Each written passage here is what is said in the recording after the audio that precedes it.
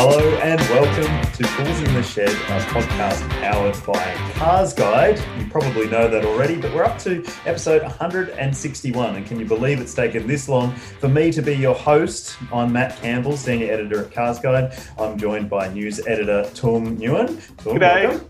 Hello. And for the first time ever, our contributor Stephen Otley is joining us. Thanks for joining us, Steve. Hello. Thankful. I'm so grateful to finally be a tool in the shed.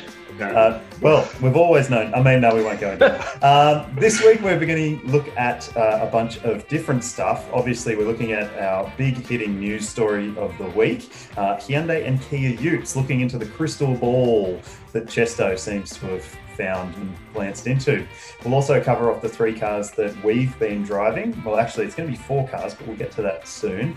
And we'll also check in on the Musk man, who is now the second most richestest man on the planet. Good for him. And we'll stay tuned for Musk Watch when that comes up. So stay with us, and remember, if you are watching on YouTube, to hit subscribe, hit the like button, and hit the bell icon to stay up to date with all of our latest videos. First off, guys, let's talk about the Dream Factory, which is what Andrew Chesterton, our news contributor, has decided exists. It's a thing. The news, this news about Kia and Hyundai Utes. Tung, you're the newsman here. Well, the king of news, you might say. Yep.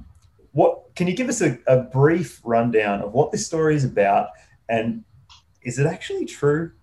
Absolutely. So in this story, what Chesto is talking about is he's looking forward over the next couple of years, and he's looking at what Toyota have planned for their HiLux GR, right? So he's speculating that it's going to get a V6 diesel engine, same one in the new Land Cruiser 300 series, right? And he's comparing that to some comments that Kia and Hyundai have said about their upcoming Ute, that it's going to be one of the most powerful on the market. And potentially their straight 6 engine out of the Genesis GV80 could get slotted in there. And Matt, I think you had a chat. You did that launch in Korea earlier this year. Did they have any comments on that? Yeah, so the comment at the time was that this engine, this straight 6 diesel, it's a new engine for the Hyundai group. It could potentially have some commercial application, was the wording. So that, in my mind, drew a pretty straight line between maybe something else being built on a rear-wheel drive to 4-wheel drive architecture, like a Ute, or perhaps maybe a van as well. So we know Hyundai has diesel engines in its vans in both Australia and in other markets. There's only the iMax and iLoad versions of the van here. We don't have a Ute from Hyundai or Kia as yet, as we know. But looking to this article, it looks like 2023 is going to be that sort of that landing spot for a dual cab Ute from these brands. Steve, you spend a fair bit of time in different cars, in Kias and Hyundais in particular. Do you think that they need this sort of vehicle in their lineup to remain competitive or to increase their competitiveness with the likes of Toyota? 100%. I think it's the missing piece of their lineup. If you look at both those brands and the growth, particularly Kia, I think, Kia is now up well inside the top 10. It could be a top 5 brand by the end of next year. But what they're missing is a Ute. You can't really be super competitive in this market without a Ute. I mean, they have been, is the impressive thing with Hyundai. They've been competitive. They're number 3, but I think, put a Ute in the mix. They've, like you said, they've already got that commercial heritage with IMAX. So they are, they understand that side of the market. So I think for them to add a Ute now, it should propel them, theoretically, it should propel them into number 2 spot. Obviously, I think they're an ambitious company. I think they would like to be number 1. That's a big task to get there. But I think a Ute is a huge step in that direction. All right. And Tung, do you reckon we could be on the verge of seeing it being Toyota number 1, Hyundai number 2, Kia number 3, or the other way around? Yeah, absolutely. Absolutely. Hyundai have said in the past that they're gunning for the number 2 spot. They want to take down Mazda. Hyundai Australia's former boss, JW Lee, has actually said their missing ingredient is a Ute. Mm-hmm. To appeal to that side of the market is going to be a huge advantage to them. And if you just look at the sales charts month in and month out, it's Toyota HiLux, Ford Ranger, they're always vying for, number 1 and 2 position. So without a doubt in my mind, I think if they had a ute in their stable, both Hyundai and Kia, are going to jump a few spots on the sales charts. Yep, and I think that with increasing competition, the likes of the new GWM Ute, or the Great Wall Cannon, as we've come to call it, it is basically that part of the market, the budget part of the market is evolving, but also the established part of the market. We keep seeing new additions to Ute ranges that already exist. That it seems there's an endless appetite for utes with the established brands that are already playing there. And I personally think it's the same answer. This is the missing ingredient. But also we think about the likes of a Ford Ranger and what comes off that, the Everest, and then you've got Triton and Pajero Sport. So it makes sense that you would also see a rugged off-roader that could also help propel the brands even further into that spectrum. I mean, we all know you can't get enough SUVs in your lineup right now. We're seeing it with Hyundai and Kia expanding into different segments. Like we've got the upcoming Kia Stonic very soon, and we'll also have the Hyundai Palisade sitting at the very top of that range within the next couple of weeks. So do you boys reckon that there's definitely need for an SUV spin-off as well? Yeah, I mean, I think there's obviously a market there. Like you say, the Everest and Pajero Sport and Isuzu have shown that this market for rugged ute-based SUVs exists and is strong. But the other thing I think is worth mentioning that, a big part of Chesto's, dream factory is, he's talking about the performance variants. And again, I think there's no such thing as having too many, performance variants in a brand these days. I think, Hyundai's expanded its N range significantly. I think, Toyota's, it's got Gazoo Racing now that they're very keen on. Chesto's talking about all three of these utes could effectively have, 600 Newton meters of torque, I think we've seen with the Ranger Raptor that, look, I think we all would have said 10 years ago, 600 Newton meter performance utes that cost more than $60,000, $70,000, you're dreaming. But now you're mad not to have one. Exactly. And Tung, what do you think? Where does the Jeep Gladiator with a V8 engine fit into this equation? Well, I think, going back to your other point, Matty, I think Hyundai and Kia building an SUV off their utes just makes sense. Think about this. If Hyundai is gunning for that number 1 position in the market, it needs that ute to take on the HiLux. And if it could build an SUV from that ute, it's all of a sudden it's got a product that will compete potentially against the Toyota Land Cruiser. Mm-hmm. And Toyota just have that market all to themselves at the moment. It needs more competition, and Hyundai could build something that gives Toyota a run for their money. And then going to your point, Otley, about more performance utes. At the moment, you look at the Australian ute market, and we have 2 turbo diesel V6s available, or the X class has now been discontinued, so that just leaves the Amarok. But in the next sort of 2 to 3 years, it looks like Toyota is going to bring out a turbo diesel V6. We talked about Hyundai and Kia with their straight 6. Rumor is that the next generation Ford Ranger is going to be using a 3-litre V6 from an F-150. And presumably Volkswagen, who are building their new Amarok with Ford, are going to get access to that engine as well. So there's going to be 4 utes on the market with 6-cylinder diesel performance engines. It's just an exciting time, I think.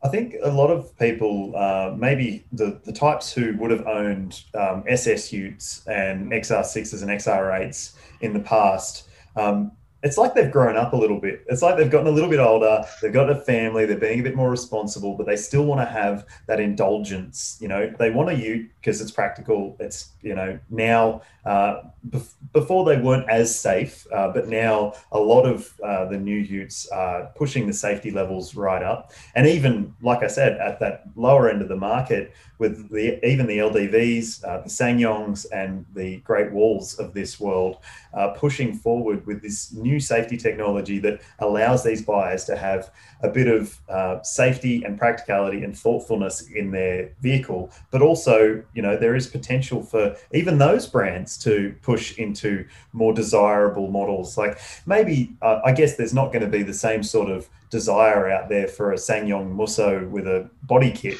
But I think there's definitely appeal in those models at the lower end of the market. But also, when it just comes to this competitive segment, this is just one of the most vicious and most hard-fought segments of the market. And I think that we're not going to see any end to new models launching. And like you say, Tung, just the next generation of utes, it looks like we're seeing some stuff coming in 2021, 22, and it's just going to be more and more exciting and more progress in the ute market. Steve, you excited about it? You look excited. Yeah, I am. This is just my resting unexcited face. Yeah, I think, I've said to people in the past, I think we are entering, the golden age of utes, so to speak. They were agricultural, unsafe vehicles 15 years ago, but we've seen, like you say, this rapid evolution to the point where we're now, people are spending six figures on utes. I think there's a high desirability factor with utes. Utes have become, like you say, the SS and the XR Falcon utes were desirable to a certain group of people. I think the appeal of these dual cab utes is much wider than that. There's that, there's the benefits you talk about. There's obviously tax benefits to owning a ute, which makes them more appealing financially, but also just that kind of sense of adventure. I think that people at the moment have really bought into. We really embrace that, and I think we see now car companies have acknowledged that and are feeding that need and are giving, like I say, you look at the, Hyundai and Kia joining in. You have got all these new brands coming in, like you say, like Great Wall. The market is expanding and it is getting more diverse. We'll have, even as these other brands, the existing brands, so to speak, the legacy brands are going to expand upwards. You're going to have other brands come in at the bottom. So there's still going to be, cheap and cheerful utes available to everyone. So there's an access point for people to get into these cars if they want to, and then work their way up. You can work your way up all the way from, I'm sure low 20s to, like I say, over six figures, depending on just how much you love a ute. And there's going to be something for everyone, from like hardworking, the rough and ready ones to, like we say, the next gen Ranger Raptor, like a GR HiLux. These are all coming, and it's all going to be, I think, pretty exciting the next few years for ute fans. It's funny you mentioned that, because to me, it almost seems like if you look at the SUV market, you go back, 10, 15, 20 years, and it was just, you had one thing, it was an SUV. And now that sort of body style has been fractured into, small SUV, light SUV, mid-size SUV, premium SUV, large SUV. And I wonder if we're going to see a very similar thing happen to utes as well, where that segment grows so much that we can start splitting them up into budget utes, lifestyle utes, performance utes, et cetera, et cetera.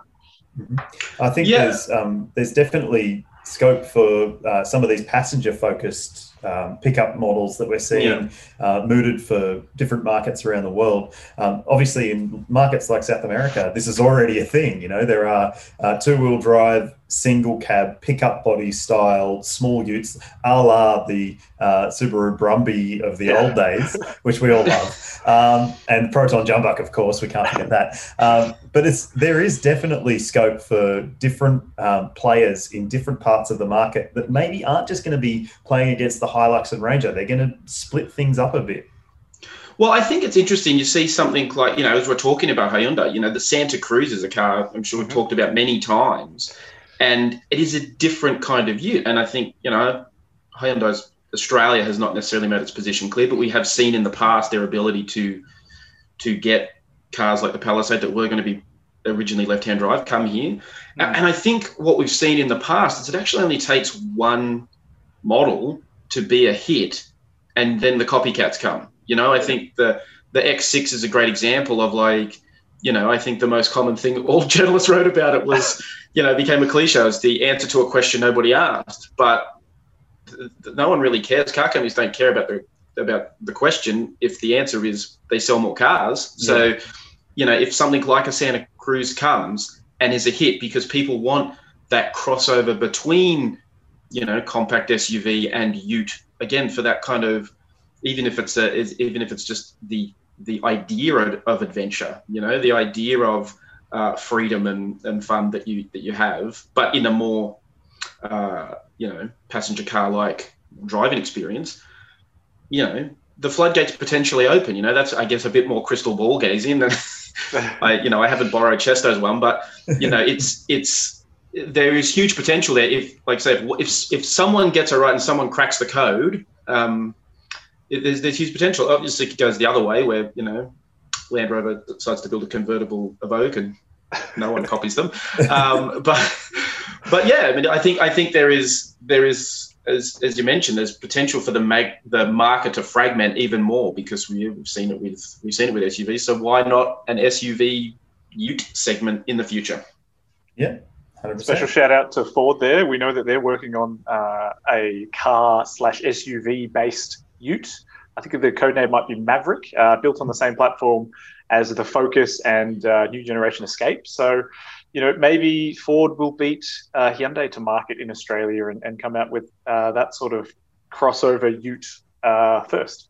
I believe we've covered that before, so make sure you check the Cars Guide site. You might find some info there on that. But this actually gives us a nice segue into what's been in our garage this week, because Steve, you were mentioning about how shapes are shifting. Things are not what they used to be, and you've been spending a bit of time in a car that, well, there's two different cars you've been spending time in. But the first one isn't necessarily an SUV, it's not a hatchback, it's not a sedan, but it clearly draws some cues from each of those different parts of the styling market. Tell us what you've been in. So I have been driving recently. I drove the Jaguar I-Pace again. Obviously, I drove it a few years ago, but hadn't been in it in a while, and it was an opportunity to revisit it. And yeah, it's an interesting vehicle, because I don't really, it's not an SUV as such. It's not a passenger car, it's not a sports car. It is, I guess, the very definition of a crossover, which is not a phrase we like to use in Australia, but it does blur many lines in terms of what it is. But actually, just to jump forward, what's interesting about it is I was also driving the Jaguar F-Pace SVR, which is very much an SUV, and that's actually the interesting thing about them is they're from the same car company, but they're almost polar opposites in the sense that, the F-Pace is very much a Jaguar take on an SUV because it is a cab rearward design. It's got that long bonnet, it looks fast standing still. The I-Pace, it's such an interesting look. I actually have not been a fan of it, to be totally honest, until this time. I just drove an HSE, a higher spec version. And the particular trim that it was in a sort of I think we've got a photo of it. It's that sort of a bright red, almost orangey red color with black accents. And it actually really set off the shape. And that sort of made me think. I actually like the look of it more now. I kind of almost understand the look of it more, like the way it is, because it is totally different from any Jaguar, because they had the freedom in designing an electric car to not make it cab rearward. It doesn't have a big engine under the bonnet. It's got electric motors. So they're able to do something totally different, which to me, I didn't like at first, because it felt a little bit like being different for the sake of being different, like, oh, we don't have to have a long bonnet like we've always had on all these cars, so let's make it different. It's like, there's a reason why, Coca-Cola has variants of red and white on its cans, right? It's an iconic look. And so for Jaguar to sort of abandon it, it does take some getting used to. Well, I think what the point that I'm getting that you're trying to make is that it doesn't necessarily look like a Jaguar. And I think you can level that at a lot of electric cars out there. They don't necessarily look like the brand that they come from. Like, if you saw a Audi e-tron without Audi badges on it, if it was just the silhouette of the car, you might not be able to pick it as an Audi. And the same for a Mercedes EQC. I think that there is a level of generic, but also polarizing design that comes with the new landscape of electric cars, because they have to stand out. They have to be different to what we expect and what we know. And that's why they work but don't work. Well, I don't know. Do they have to be different? This is actually my conundrum with electric cars. And I've asked many a car designer about this. I remember talking to Mike Simcoe about this. Do they have to be different? Why do they have to be different? Is there a danger, like we see these, well, not everyone sees movies. I know you don't watch movies, Matt, but watch movies. You see movies set in the future where we're driving these crazy futuristic pods and, like sleek looking things. And, there's a reason why they think cars are going to look like that in 50 or 100 years. There's an evolution to get there. We can't just make such a huge jump. You do risk alienating your buyers, your traditional buyers, that because you're trying to, I would think most of these car companies like Audi, for example, and Jaguar are trying to convince existing Jaguar owners to make the switch to an electric car. And you have to assume that if someone has bought an Audi or a Mercedes-Benz or a Jaguar, they probably like Mercedes-Benz, Audis and Jaguars. And so they don't want something completely different. But, I think designers have been given creative freedom, they've been sort of unleashed, so to speak, after, decades of having to do the same thing with the same basic proportions. And they're just like, woohoo, let's just go crazy. Yeah, definitely. Tom, you got any thoughts? I do. To Otley's point, I also think it has to do with crash safety as well. You can't just, with an electric car, you've got the battery pack on the floor. You can make it look however you want it to look. But the way that we test car safety these days, we want to have crumple zones at the front, which means a longer bonnet or at least some sort of protection at the front there. We want to have, the strong passenger cell as well. It ends up, looking more like a regular car than not, But I'm interested to know, Otley, the iPace is all electric. How did you go with charging the car? Did you run into any trouble with a flat battery? No, to be honest, I actually didn't charge it. I drove it for a week. I didn't do any long trips, to be fair, but I did my regular weekly driving. I picked it up and had about 400 Ks of range on it. I took it back and it had still had around 200. And the interesting thing is you can tangibly see, because we're coming into summer, that first hot weather, you can see as you turn the air conditioning up, down goes the range. Yeah. So it's funny like that. And of course it's a Jaguar, and only the British can design cars with fully glass roofs, thinking there's no such thing as the sun. But it is funny. But I actually did try to charge it. And the funny one is I did try to charge it at a local shopping centre that does have free electric charging. And I did end up in something of a race, obviously not an actual race. Car's got his safety first. But, I was following this Tesla through the car park trying to find the fully signposted electric charging. Of course, I get there and it's, only half a dozen spots, and 4 of them have got Teslas in them already. So, and the other 2 were taken with, I think, a Nissan and actually a BMW 330e, which was interesting to see that actually out on the road. But someone's bought one. Yep. Obviously, I personally don't have the issue with the whole concept of range anxiety, because I just think it's a mindset change. If I bought one, for example, I would put a charging box in my garage and charge it up there every night. And it's a bit, it is different. I think it's going to take a lot of people some time to adapt to the philosophical change of electric cars. But, let's be honest, if all 3 of us could have a petrol Bowser in our driveway that we could get cheap fuel in, would we care what fuel economy any of our cars did? We'd all be driving V8s, right? Yeah. You just top it up, right? It's like you plug in your, it's interesting. We see it with mobile phones, the modern, I remember my first mobile phone, not to date myself, it was like a Nokia 3210, right? And you charged it every couple of days. Because it wasn't trying to do that much. Now modern smartphones are little computers, and you've got to charge them every night. And I think we've all got into that, or sometimes, during the day. I think we've all adapted to that.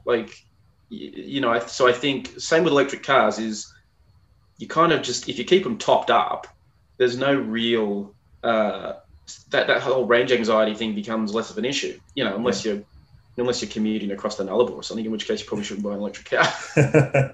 I always say that inductive charging will be the game changer for a lot of people, because it's that one less thing you have to worry about when you get home. If it's raining, you've got the shopping, you've got the kids, everybody needs to get inside, whatever it may be.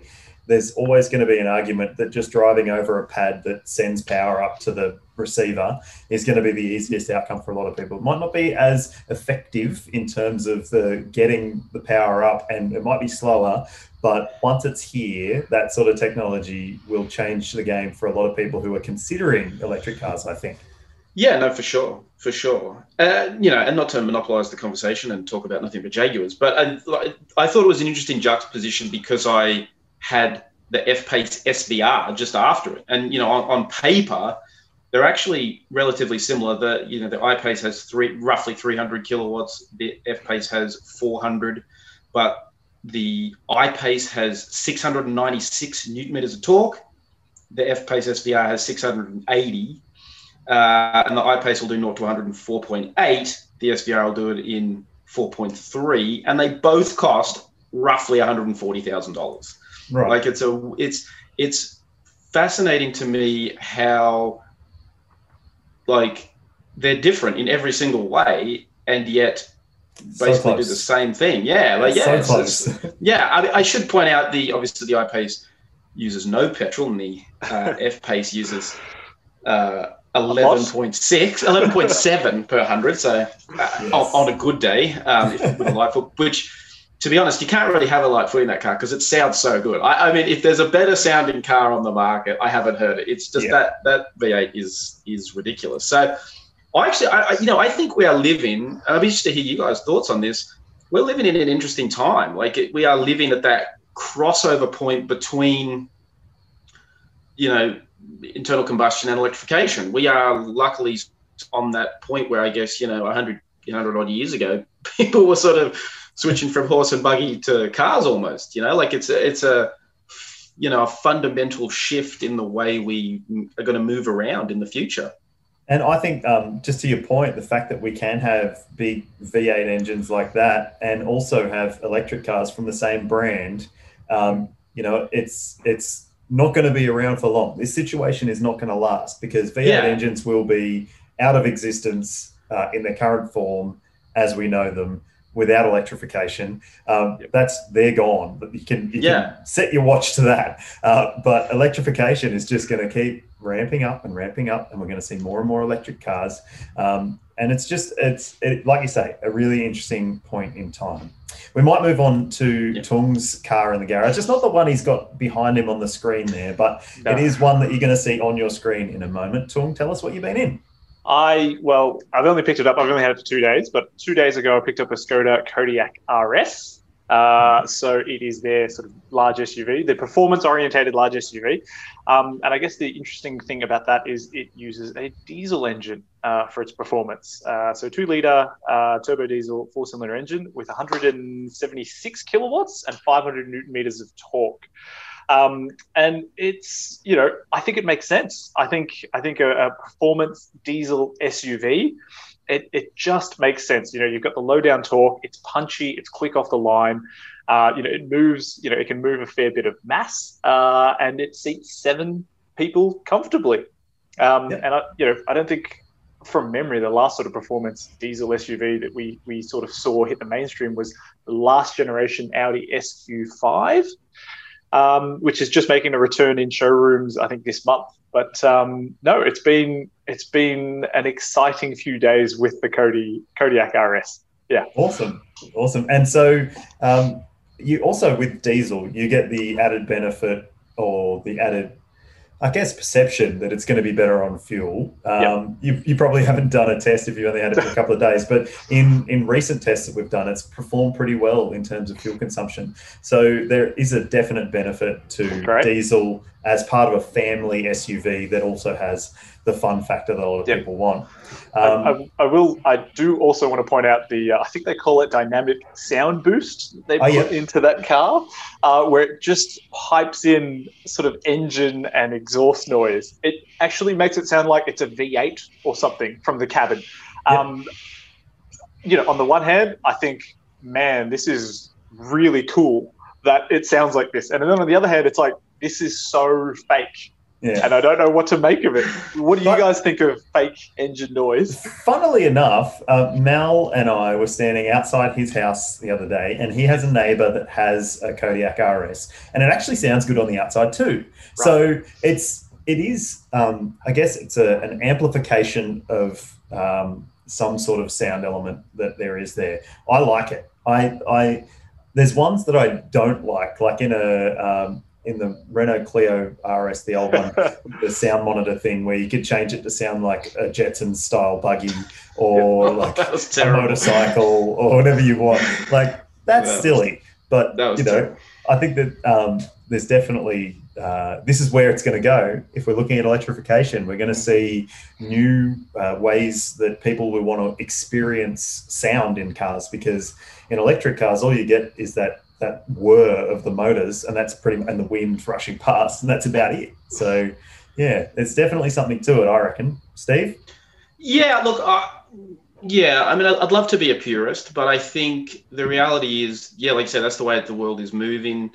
We want more efficient engines, and noise is actually a lack of efficiency, right? It's wasted energy. So I'm kind of the sort of the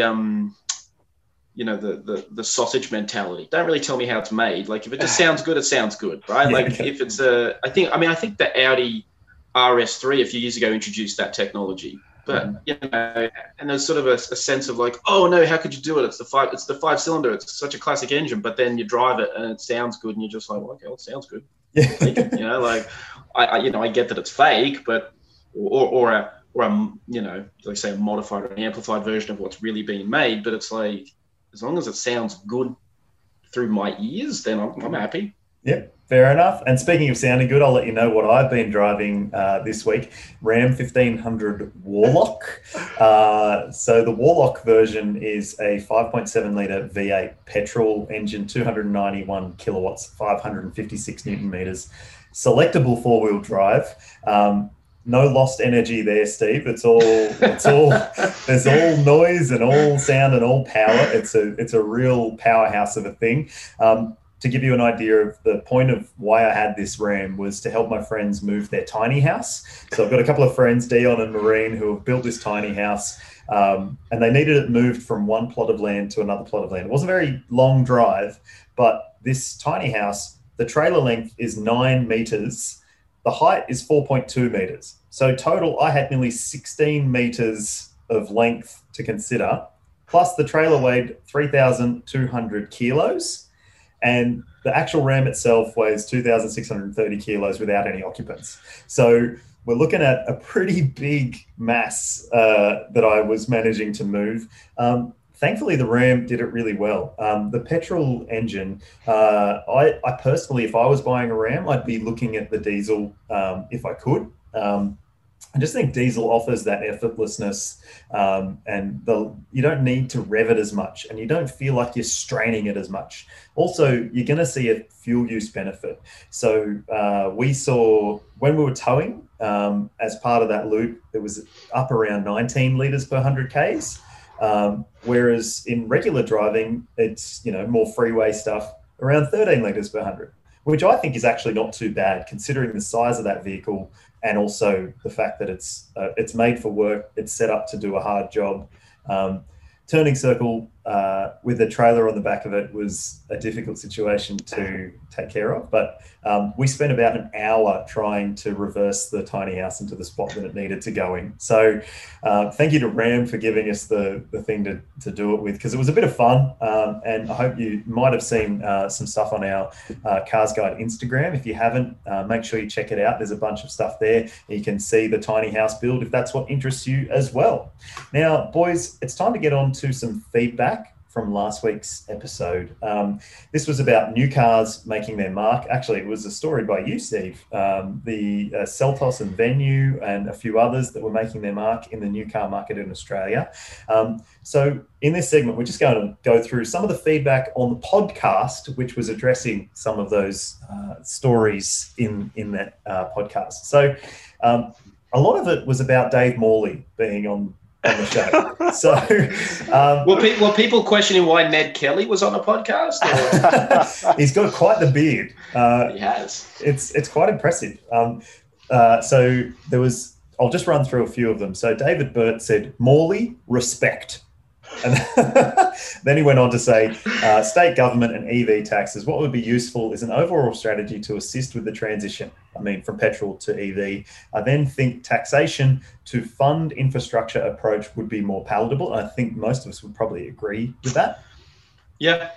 Look, it's a complex issue, but yeah. Generally. Then Sukhoi Romantic said, great to see Dave Morley here. I've been reading and enjoying his takes since I was 13 in 2000. So wow. Good on you, Sukhoi. Mm-hmm. Now, I believe Dave did actually go to school with Ned Kelly. He is that old. Oh, harsh. Don't worry, he doesn't watch podcasts, I'm sure. We'll get onto his age. There's a little bit more on his age soon. Now, DeKulk, or DeKulk, as Richard calls him, he was calling out the Seltos. Now, he's not a huge fan of the Seltos, unlike probably all of us. He says, I don't get the popularity of the Seltos, which is the black sheep in Kia's design. Even the Picanto GT looks better. Seltos looks awfully cheap, only starts looking okay in higher specs, like the upcoming Black Edition. Now, Tung, he said, by the way, surprised that you didn't cover my story on Seltos Black Edition. If you haven't noticed, you have my spy shots in your mailbox. If you have, it must mean you guys are driving it on Sydney streets but are under embargo to publish. So if you're watching on YouTube, you'll see the Black Edition Kia Seltos on your screen. Quote-unquote Black Edition. DeKulk, we did get your photos. Thank you so much for sending them in. Incredibly generous of you. Once I had those photos in hand, I did get in contact with Kia to get to the bottom of that story. And as I'm sure you know, last year Kia rolled out a Sorrento Black Edition. So it kind of makes sense that they might do a Seltos Black Edition this year. The official word from Kia is that no, they are not doing a Black Edition. They have no plans to do a Black Edition. And the car that you have photographed and that everyone else will see on their screen is actually an aftermarket special. Someone must have gone out and bought a top-of-the-line Seltos GT line, and then added their own sort of black wheels, blacked out the grille, and made added their own unique badges to build their own Seltos Black Edition. So that's good on them. Yeah, that's the story with that one. Dedication. Absolutely. Australia's biggest Seltos fan, I imagine. But if you listen to the podcast or if you know the owner of that car, tell them to get in touch. We'd love to know more. We'd love to know more, 100%. I actually tend to agree on some elements of DeKulk's criticism of Seltos. I think in the lower grades, the S model with the plastic wheel covers looks a bit cheap. But you don't see many with those plastic wheel covers still intact. I think the dealers tack on a set of alloys pretty cheap. But also the halogen lights. The smoky look halogen headlights just look rubbish. For a car that came out in, was it 2020? It's looking old already. Looks like a 5-year-old car. Headlights. I hate them, man. Hate them so much. Wait. I think we all know that by now. Okay, and then next in the feedback, and probably last, we'll wrap it up after this, there was Senior Bob or Senior Bob. I'm not really sure which one he prefers, but he thought he'd have a crack at almost everyone on the podcast except Morley. He said, James, I love your work, but better jokes, please. Because at the end, James always has a joke, and obviously Senior Bob didn't love it. He also went on to say that the Venue is so ugly, it looks like a 25-year-old Santa Fe. Might be the camera angle, because James said it looked great, and I respect it. Thanks the producer for putting the name tags on, by the way. Then he said, David Morley, love the guy who reviewed Captain Cook's first car. So That's harsh. I would never say anything like that. That's ridiculous. I know. That's disrespectful to Morley. He's a legend. And then he said, BMW grill is stupid. Morley is great. And then he said, what is it with these young fellows having a sanctimonious attitude? Here's another one. Mal. So Mal being referred to as a young fellow, I'm sure he'll appreciate that. Mal, who couldn't help himself having a dig at Americans and the Corvette. Why? It just upsets viewers and turns them against the channel. The Corvette is a sports car. Bring on any sports car in the price segment, or plus 20%, and test it on a track beside a C8 or even a C7. Take the Fiesta ST if you want, Mal, but go to a real track like PI, SMSP, not a Mickey Mouse track like WP. I'm sure everyone knows what all those names stand for, that I've lapped at 101.57. Would make a good show. So thanks, Senior Bob, for your backhanded compliments and comments there. We love the feedback, so be sure to give us more in the comments section below. But now it's time for Musk Watch.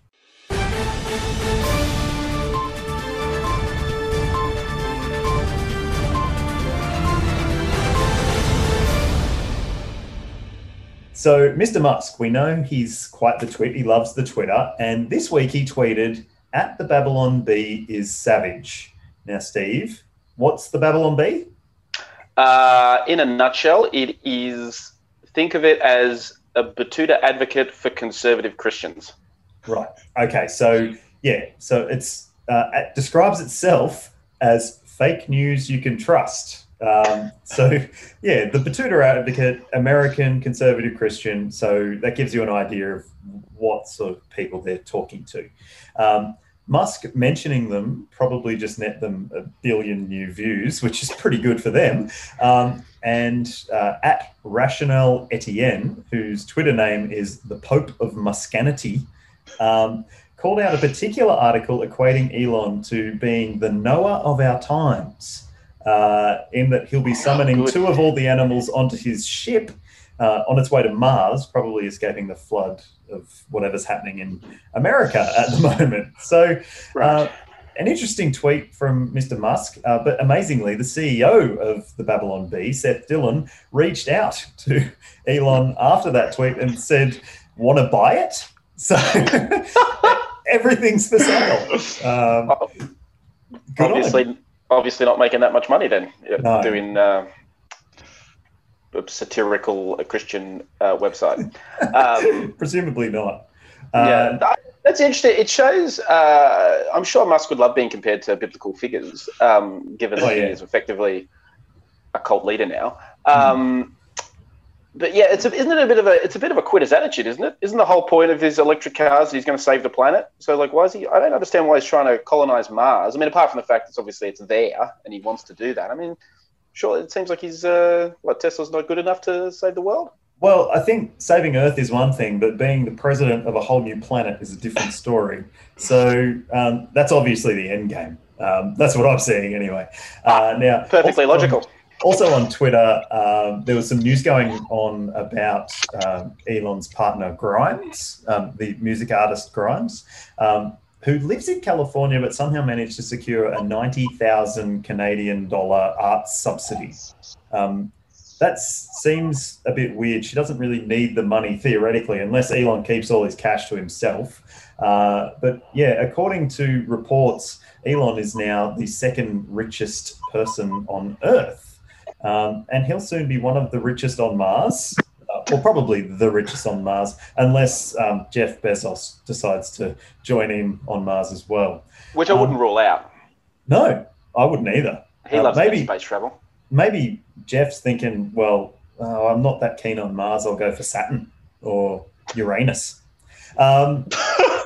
According to the reports, Musk overtook Bill Gates on the richest list, with his net worth jumping by a massive 7.2 billion US dollars. That's 9.77 billion Aussie dollars on Monday this week, just one day.